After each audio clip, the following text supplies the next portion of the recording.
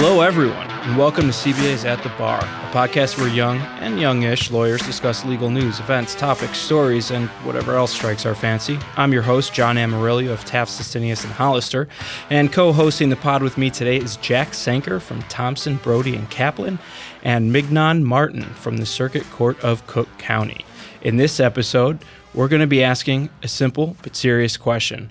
What the heck is going on in Chicago with respect to crime, violence, and specifically gun violence? We've heard so much about these issues in the national media in the last couple of years, perhaps especially on the presidential campaign trail, where Chicago is always a favorite punching bag for then-candidate Trump when it came to debates on gun control, on gun violence, sanctuary cities, police brutality, drug policies, really, you name it. So today we're going to talk with two people in the know about crime and violence in Chicago and other places, lessons that are most certainly applicable nationally, and we're going to try to differentiate between fact and fiction, a valuable commodity I think we'll all agree these days. Joining us today is Max Kaputzin from the University of Chicago Crime Lab and Amy Thompson, Deputy Public Defender of Cook County. Max, Amy, welcome to At the Bar. Thank you. Thank you so much. Jack and Mignon, why don't you introduce our guests for a little bit for us? Okay. Amy is Deputy of Trial Support at Cook County Public Defender's Office. And Max is a research director at the University of Chicago Urban Labs. He has a PhD in economics from the University of Michigan. That was succinct, just the way I like it. Thanks, guys. Amy and Max, we're thrilled to have you here to talk about the work that you both do. And if it all goes well, I hope we'll be able to get to the bottom of everything in a few short minutes and solve all of Chicago's problems and all of the problems that are facing all of American cities. So let's get started. Well, actually, you know what? Before that, we thought it would be helpful to set the scene a little bit. And we're going to start by establishing what the two of you are really up against with this problem. It's horrible carnage. Afghanistan is not like what's happening in Chicago. People are being shot left and right. Thousands of people over a short period of time. This year, which has just started, is worse than last year, which was a catastrophe. They're not doing the job. Now, if they want help, I would love to help them. I will send in what we have to send in. Maybe they're not going to have to be so politically correct. Maybe they're being overly political correct. Maybe there's something going on. But you can't have those killings going on in Chicago. Chicago is like a war zone. Chicago is worse than some of the people that you report and some of the places that you report about every night. So, guys, putting aside for the moment the grammatical challenges presented by Trump, I think his point was clear. And in between tweets, ironically fat-shaming the leader of North Korea and obstructing justice in the early morning hours when I think we can agree all the best decisions are made, President Trump has continued to make those kinds of assertions as president, as have those in his administration, including White House Press Secretary Sarah Huckabee Sanders, who's used Chicago as an example to show how strict gun laws are supposedly ineffective at reducing gun violence. Max, I want to start with you if we can. How bad is the gun violence really in Chicago? How does Chicago compare to other cities? And does the president have a point? Well, I think there's perhaps some truth to what he's saying, although I think there's a lot to that one has to work through to get there. I mean, first of all, Chicago certainly has an issue with gun violence. I mean, if we had over 760 people murdered last year in the city and thousands shot, that's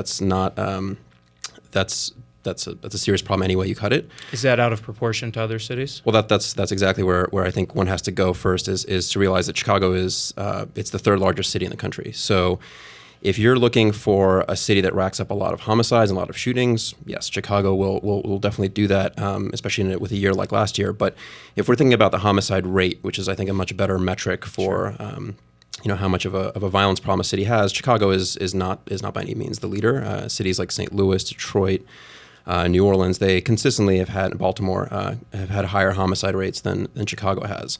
But again, that's not to say that Chicago can just rest on its laurels. There's a lot of work to be done here. And what do you see as the root problems with Chicago's gun violence, I should say? Yeah, I mean, there's there are a number of factors you could point to. The city has had famously quite a great deal of economic disparity, segregation, easy access to guns. Certainly, I mean, last year in particular was I think just a really jarring wake up call for the city. Seeing a 50% increase in your homicide rate in 1 year is not something most cities are accustomed to, and there's not one easy explanation for why last year was what it was. I certainly think that access to guns plays a significant role here. If you look at the percentage of crimes that are committed with a gun here, and their lethality correspondingly is just much higher than in a city like New York. Yeah, let's talk about that for a minute. Sure. Let's break that down. You said there's easy access to guns in Chicago, but as we heard, at least from the president and the administration, Chicago has some of the toughest gun laws of any municipality in the country. A, is that true? And B, if that is true, why is there still easy access to guns? No, that talking point is woefully out of date. There have been a number of court cases that have significantly weakened the gun laws in a city like Chicago. But even if the city had the strict gun laws that people like Sarah Huckabee Sanders claim the city has, Chicago is not an island. Chicago is surrounded by suburban Cook County in Illinois. It's surrounded by other states that have much more lax gun laws, like Indiana. If you drive to Indiana and purchase a gun and drive back, no one's going to stop and check your trunk at the border. You can bring guns into the city with relative ease, and people do. We know that. And we know that from analyzing where the guns were originally purchased that were recovered at crime scenes in Chicago. Certainly a large share of them come from suburban Cook County, and very few come from within Chicago. There are no licensed gun dealers in the city limits. Is that right? Yeah, but if you go just outside, literally step just beyond the border of Chicago, you've got gun shops that are perfectly willing to sell to legal buyers, and those guns often within a matter of months end up in the hands of people who use them in shootings. And if I understand the problem correctly, Chicago also has an unusually fractured gang system, which contributes to this violence. Is that right? Yeah, that's the perception that folks who work in this space have, is that Chicago has a particularly fractured gang ecosystem. I don't know really how that compares necessarily to other cities. Like if you pick up Baltimore or St. Louis, it might be quite similar there. But I don't think Chicago is necessarily unique in that regard. Okay, Amy, why do you think Chicago has the gun violence problem that it has? I do want to just talk about that fractured gang violence. I worked in the courts for 26 years, and what I noticed over time is that turf wars, which weren't so much about turf anymore, were a lot more about reputation. And a lot of that came from the fact that the federal prosecutors in Chicago have been very successful with taking the heads off of large gangs. So because of that, there was a lack of leadership. So there's a Hydra effect? It really is, yeah. And so all of a sudden, what used to be one major gang became several divisions within each gang, each having resentments about fighting over becoming the leader of whichever gang used to exist. And really, the area is as small as block to block on the same street.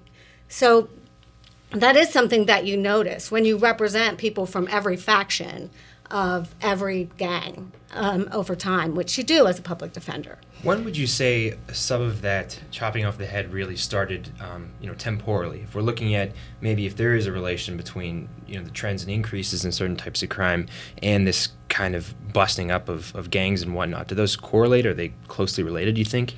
I think that it's hard to say exactly when. I think the federal prosecutions were very successful in the late 70s and early 80s, but they continued to destabilize the gangs, which was, of course, what they were trying to do. It's not like they were out there trying to promote, good gang organization. They were trying to get rid of them. Right. But as it continued over time, it was clear that any organization, and so as it went through the 2000s, it got more and more obvious.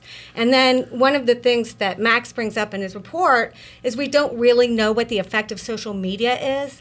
And really, just from rumors on the street, social media seems to be driving a lot of this resentment. How so? Well, I mean, you might come across examples like, the example I like to use is in the past you might have had one gang go into another gang's territory and say, tag a building, just to announce that their presence, they were here. Today, you might have a group of kids show up in a rival gang's turf, pull out their phones, start recording a video or even live streaming it over Facebook or what have you, and just show the intersection, show exactly where they are, so it's clear that they're another. The other side. Yeah, exactly. Taunt them and let them know, look, we're here. We can be in your territory. People exchange threats over social media, and things really rapidly escalate. I mean, it just accelerates the pace of conversation, and results in these social disputes, these beefs over you name it, happening just at a much more rapid clip than in the past. And if you show up in a courtroom at 26th in California, which is the criminal courts building for anyone who isn't aware, it's really common for prosecutors to use Facebook pages and posts as evidence of intent in all of these crimes. Really? That's interesting. Checking in at a murder scene. Right. It's not unusual for somebody to actually post their location on Facebook right before or after a shooting. So all that is to say, there's these issues. I think some of the stuff that Max was touching on earlier with regards to comparatively where Chicago stands, with other cities, I think that's something that maybe is worth a little bit more discussion. If you want to maybe talk about that for a minute. Sure. I mean, I think the most common comparison of Chicago is New York for a variety of reasons, and the two cities may seem to be in quite a different place now, but they weren't always. If you go back to, I think it was like in 1990 or 1991, both cities had about the same homicide rate, and that's not too far back in the past. Since that time, New York had an over 90% decline in its homicide rate, famously, and there are a variety of factors that might have led to that. Chicago saw also quite a substantial decline in its homicide rate, and I think 2014 was the lowest year on record in recent memory. But then things backslid a bit, right? 2015 was a bit worse than 2014. 2016 was a lot worse than 2015. But it's just worth remembering that there are cities that had very, very similar rates of crime to Chicago, and a lot of them have experienced a lot of the same phenomena. Like in New York, for example, I'm pretty sure the prosecutors there were also going after the heads of gangs, and it also fractured, I think, the gang landscape in New York. But because the city is just so much safer now, no one's pointing a finger at the fractured gang landscape and saying, look, it's causing the violence in New York, because New York is the safest big city in America. Sure. So we saw a sharp increase in 2014, 15, 16. What happened around then? I wish I had an answer for you there. Yeah. I mean, you can point to some things that line up temporally, right? Things like there's a massive decline in street stops that occurred right at the very end of 2015, beginning of 2016. This was coincident with the release of the Laquan McDonald video. And we'll get into that later. Yeah. Yeah, there were some changes. And by street stops in Chicago, I believe we call that the contact card system, right? Right. There was something arguably similar in New York, known as stop and frisk. That's what we're talking about, right? Exactly. And I think the president mentioned that in one of his stump speeches, that we need to bring back national stop and or introduce national stop and frisk. I mean, it's worth looking at the example of New York. They reduced their use of this tactic by over 90%, I think, over the course of about a year or two. And crime continued to fall in New York City. Really? And when you look at what happened in Chicago, I mean, you have to kind of weigh what happened here against what happened in New York. Is it really the case that ISRs, that's what they're now they're known, the contact cards are ISRs. Is it really the case that the decline in ISRs at the beginning of 2016 was what caused the increase in violence? We can't say. Right? Mm-hmm. The closest example is New York, and they seem to have the exact opposite experience. Well, with that being said, I guess my question is, you were talking about, Max, access to guns, and we know that there isn't actually a lot of access to guns here directly from Chicago, that people in Chicago who are using guns in gun crimes are getting them from different places, Indiana, Wisconsin being other places where you can get it. My question is, if we're looking to reduce the crime, but it's so easy to get guns from another place, you can go 40 minutes past, Chicago into Indiana and purchase a gun. What are some of your suggestions in terms of being able to combat that type of gun violence when people are just going to go across the border and get it from a different location? And Amy should jump in on this one as well. Exactly. I think from a law enforcement perspective, she's going to be great to talk about this. Sure. Well, I think it's worth thinking about. So, in the current legal landscape, the thought of passing new gun laws is something that I think strikes a lot of people as maybe perhaps unrealistic. There just doesn't seem to be much appetite at the national level or in a lot of state legislatures for doing that. So, but one shouldn't stop necessarily there and think that's the only way to resolve gun violence is necessarily to to pass gun laws. I think there may be certain legislation that could help. It's also worth remembering that, as I mentioned earlier, a lot of the individuals who use guns in crimes, they obtain those weapons shortly after purchase. So it's not like, you often hear that stat quoted about there being 270 million guns in circulation in the U.S. How could we possibly do anything about gun violence given how many guns are out there? Most guns are sitting in the hands of citizens who probably never use them in any crime. They're going to sit in a basement or in a locker somewhere. It's really, there's the handful of guns that get kind of diverted from that large market for legal guns into the underground gun market. And it's not necessarily a very large number, but if you can find a way to help kind of reduce the trickle of guns into that market and make it more difficult for the folks who would want to use a gun for to carry out a gun crime, that's really where I would think to target legislation. But as I was going to say, it's not just about gun legislation. You can also try to help people who would otherwise sort of enter either the drug trade, where again there's a lot of gun carrying involved in that. Help young people, especially who would get into these social media disputes where the resolution seems to be oftentimes to pull out a gun and go after one's adversaries, to help them stop and think about what they're doing and not engage in that kind of behavior. And there have been some interventions that have shown, I think, tremendous success in getting people to sort of basically change the way they think, change the way they behave, without necessarily directly addressing access to guns, because that's, again, proven to just be very difficult in this current legal environment. Amy, what do you think about that from your perspective? I agree that, well, a lot of people might not have a lot of appetite for passing gun laws about individual gun ownership. I do think that one of the things you pointed out in your report in particular was how much more deadly a lot of the weapons that are getting into the hands of the people in these neighborhoods are. They are now 9mm. They are .38 calibers. There are very few revolvers being used on the streets anymore. They're almost all semi-automatic weapons. And I have my own issues with the idea of how people interpret the Second Amendment. I will say that I find it hard to believe that there can't be some creative way to limit the manufacture and sale of such deadly weapons to almost anyone who walks in the door. And I don't think there's a lack of will for that. And when we're talking about somebody like Trump and all of the people who support the idea that we just want to take the guns out of law-abiding citizens' hands, I think that that's why they like to scapegoat a place like Chicago. Because if you look back on it, since 1931, we've had a Democratic mayor in Chicago. Of 50 aldermen, one is a Republican. All right. We have a Republican alderman? One, yeah. Wow. I think he used to be a fireman, and he seems like a very good man. Okay. Napolitano is, I think, his name. Oh, okay. But yeah, we're a highly democratic area where President Obama worked on the streets as a community organizer, and where Hillary Clinton was born and raised in the suburbs. So for that purpose, we were a very easy target. So in his, campaign of misinformation, saying that we still had one of the stiffest gun laws was an easy thing to say. But more than that, we're also in the middle of the country, right? We're a big attraction to tourists, and making us an object of fear across the country is so convenient. That's interesting. For somebody who wants to say, look at these liberals out there making the world unsafe by trying to take your guns away. And I think that's really the message he was trying to send. And there was no deeper look at who's actually at risk, why those people are at risk.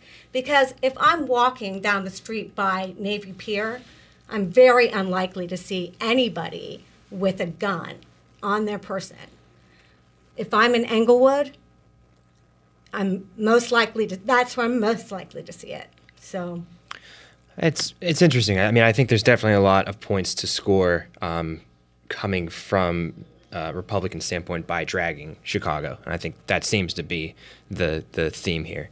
I think we're going to kind of move past a little bit of this stuff here. Now that we have a better grip of the facts, as Chicago relative to other places in the country. I want to talk about how these situations sort of play out from a legal perspective. This is where we're really going to lean on Amy Thompson. Our friends at the Chicago Sun-Times have done a lot of research on this topic. We should point out, interestingly enough, that the Chicago Police Department stopped publishing its annual reports in 2010, which is suspicious at best. Now, disclaimer, CPD's a client of mine. And they're good people. But they'd actually been doing this since 1965, and they stopped in 2010. So a lot of these statistics are being, from my understanding, hand-counted by reporters and folks like Max, right?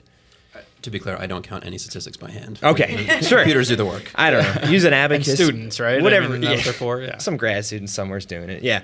But according to the Sun-Times, in 2016, total arrests in Chicago were lowest since 2001.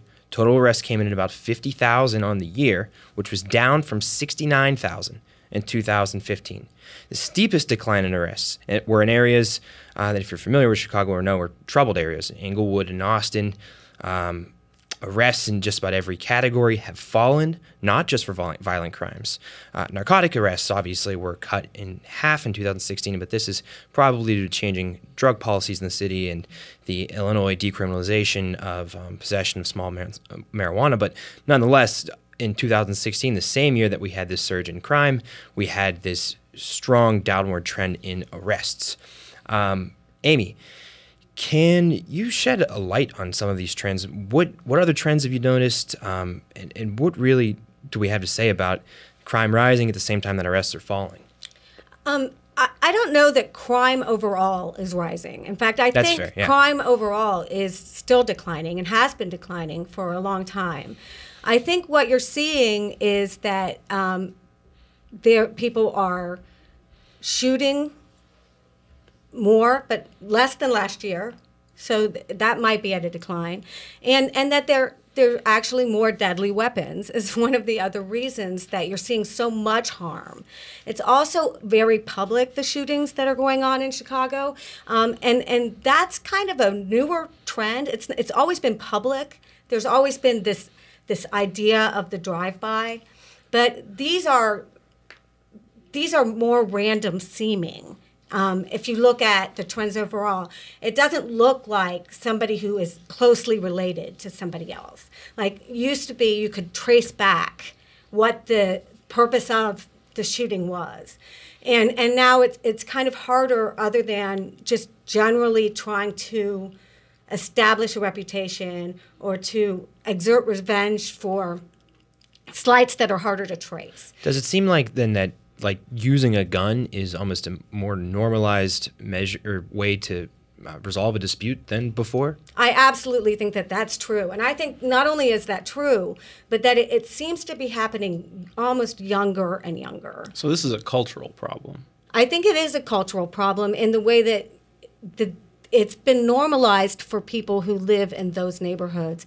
It's very common when you talk to people, victims of crime, witnesses to crime, and clients who are accused of these, that they're used to the idea of hearing a gunshot and not even reacting.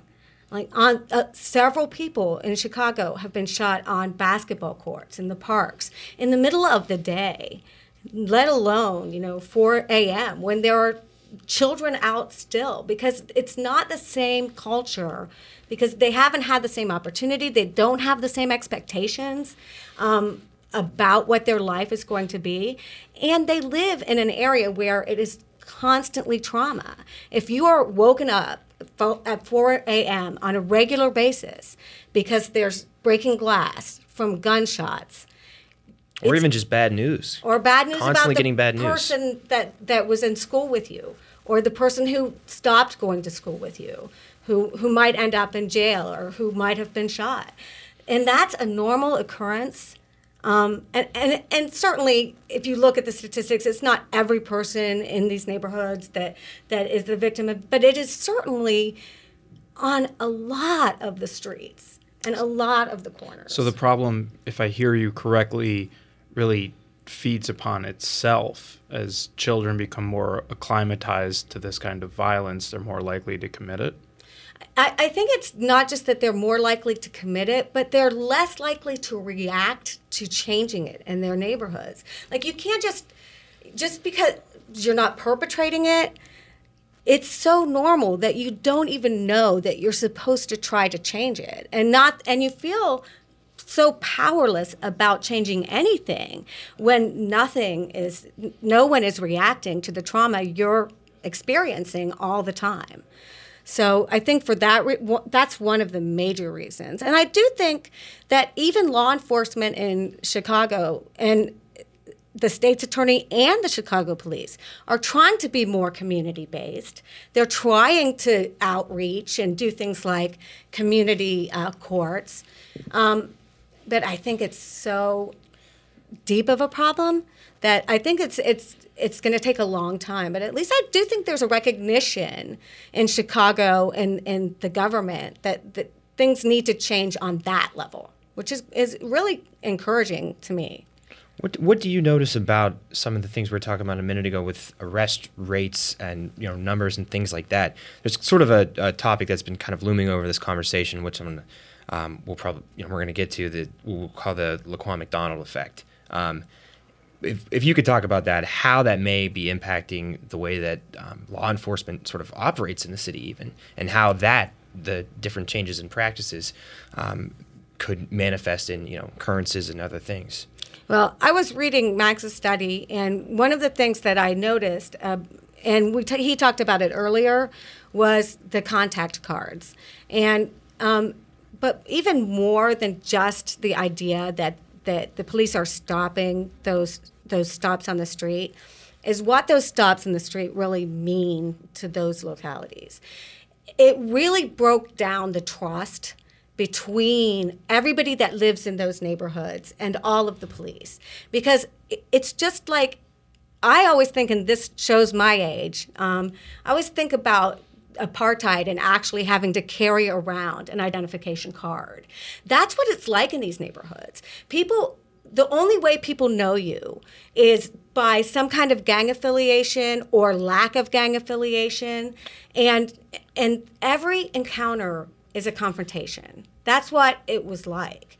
But it is very possible that when those stops stop being made, which was a direct result of the Department of Justice report, as a result of the Laquan McDonald incident, that maybe some people who had guns available felt more free to carry them from place to place and use them. But the reasoning behind why the police stopped was not a recommendation by the police that they stop engaging people in the neighborhoods. Right. It was a recommendation that they do it constitutionally, that they have a reason, or that they become parts of the community. And fortunately, that is what they're looking to do. But there's a big resistance from people who have done something the same way for decades, and that's cultural too. The police department and how they behave is a culture. And they believe very firmly, I think, especially people who are veterans, that that's the safest way for them to act so that they aren't in harm's way. And so changing that culture and really making it a partnership between people in the community and the police is not an automatic thing. It's a great goal, but it's a lot of work. So hopefully that's where it's going, but I do think it's a direct result of Laquan McDonald and the DOJ report. That's what it seems to be, and from discussions that even you and I have had in the past, it seems as though the policing as a practice is changing in Chicago at the same time that crime trends themselves are changing, and it's manifesting in a lot of different ways, obviously. It's probably a good place for us to take a quick break. We'll be right back.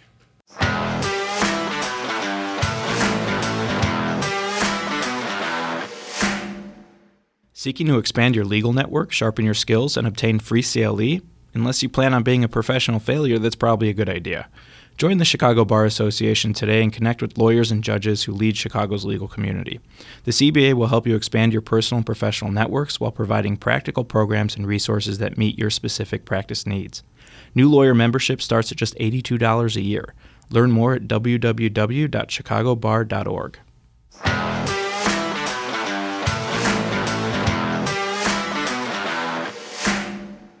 So, Amy, just to go back on your last issue that you were talking about in terms of the culture between police officers and the culture in these South Side, West Side neighborhoods, what are your thoughts in terms of fixing that culture? What are any solutions possibly that you can have in terms of police officers' culture versus culture for the trauma that these young people are facing, and then as people get older, then they are the ones, committing the crimes? What are your thoughts on that? I think what needs to happen and what is starting to happen is that they need to change completely the training of how police officers learn to deal with people in the communities that they work in. I feel like they need to be part of the communities. They need to go back to the beat system where they're in a location over time so that they get to know who the woman who sits on that porch, who knows the kid down the street is, and why it's important to that woman that that kid get an education, because that happens in Austin and Englewood all the time. There's actually something, as a lawyer who's in my practice has worked a lot with the police department, there's an interesting catch-22 with those solutions, because CPD and the Chicago Fire Department have tried those in the past, namely allowing officers to go back to the neighborhoods from which they came because they have connections and they make good beat cops there. They know the people, they know how things work there. And then they very quickly get sued by the ACLU for actually racially discriminating.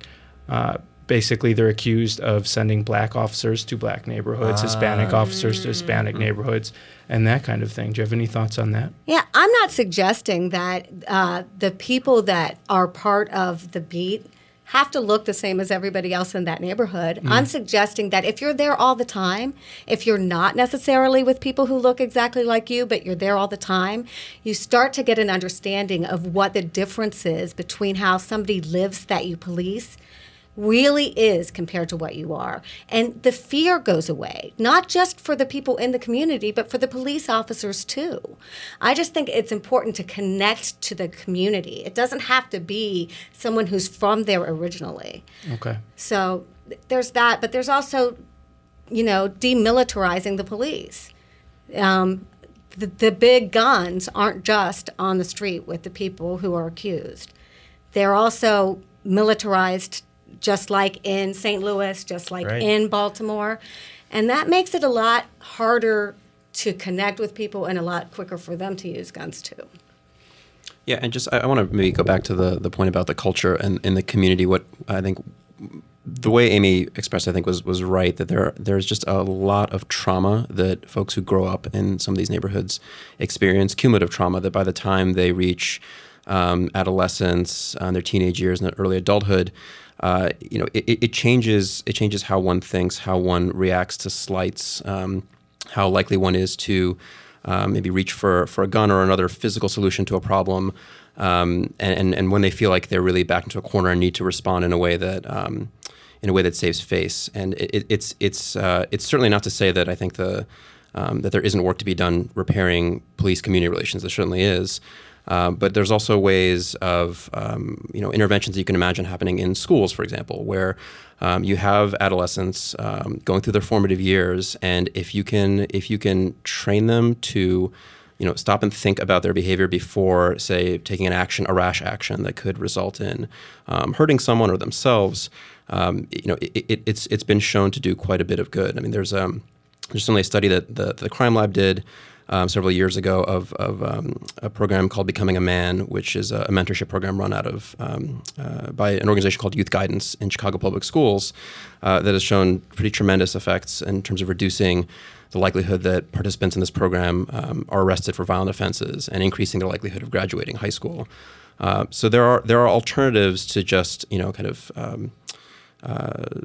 law enforcement approaches to this. There are a number of social service approaches, I think, that could be explored more, and that can possibly change what I think a lot of folks refer to as sort of the culture of violence in these neighborhoods, by just sort of reprogramming people's thought processes a bit and making them less likely to actually reach for a violent solution to their problems.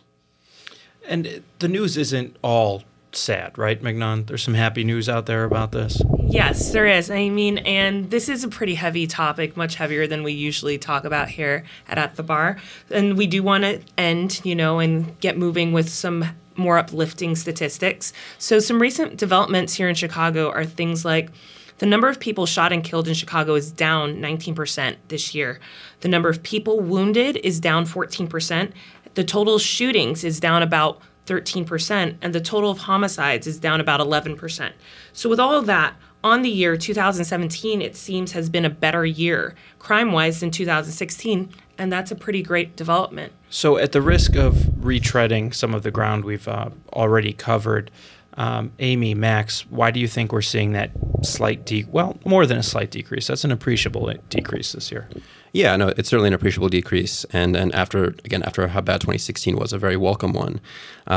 It's too early, of course, to actually be able to pinpoint any particular reason why we're seeing this decrease, but some promising things that we've been seeing. We're good at speculating wildly on sure. this podcast, so go ahead. Let's speculate wildly.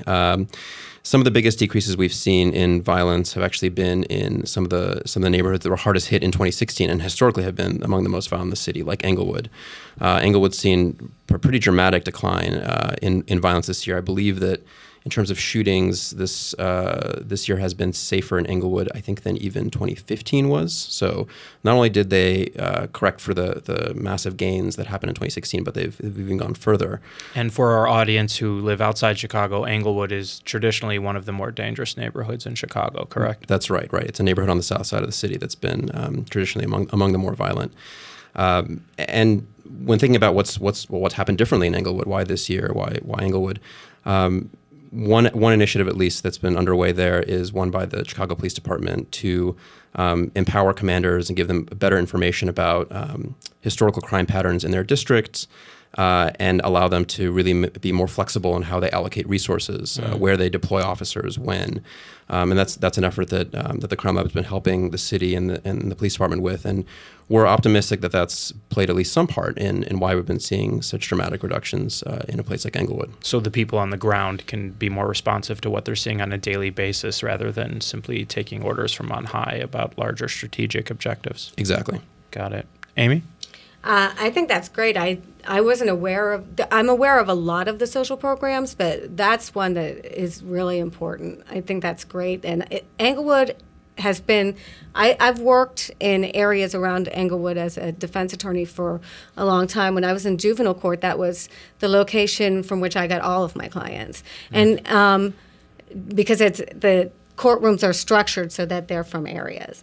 And it would be nice if those areas got a little bit of hope even from anything, because the relief there could be so wide-reaching. You can see some of the other places that are down there that have like community block organizations that have been a lot safer for a long time because the community took some ownership of them with the help of other social programs. So maybe if there's a relaxing in those worst areas, like the work that's being done in Lawndale. There's a lot of partnership in Lawndale with a lot of different community service agencies. And that's another rough neighborhood. It's a very rough neighborhood on the near west side, near southwest. And in 2016, it was very violent, but there has been a lot of outreach and a lot of drug treatment facilities that have been offering more support in that area. And that's where the first community law center is going to open. And even knowing that that's coming has empowered a lot of the people there to feel like they're going to have more of a say in how their community goes forward. And on that happy note, I think it's time for us to take a quick break.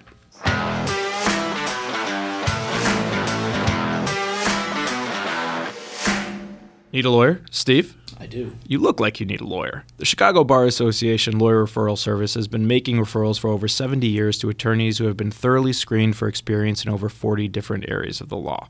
Call 312-554-2001 or visit us online at www.chicagobar.org/LRS.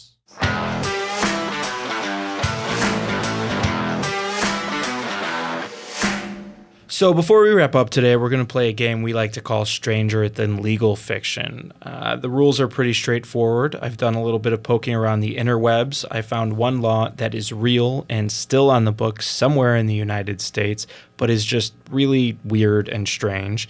I've made another one up completely, and I'm going to poll everyone here, guests and co-hosts alike, to see if they can distinguish legal fact from fiction. Everyone ready?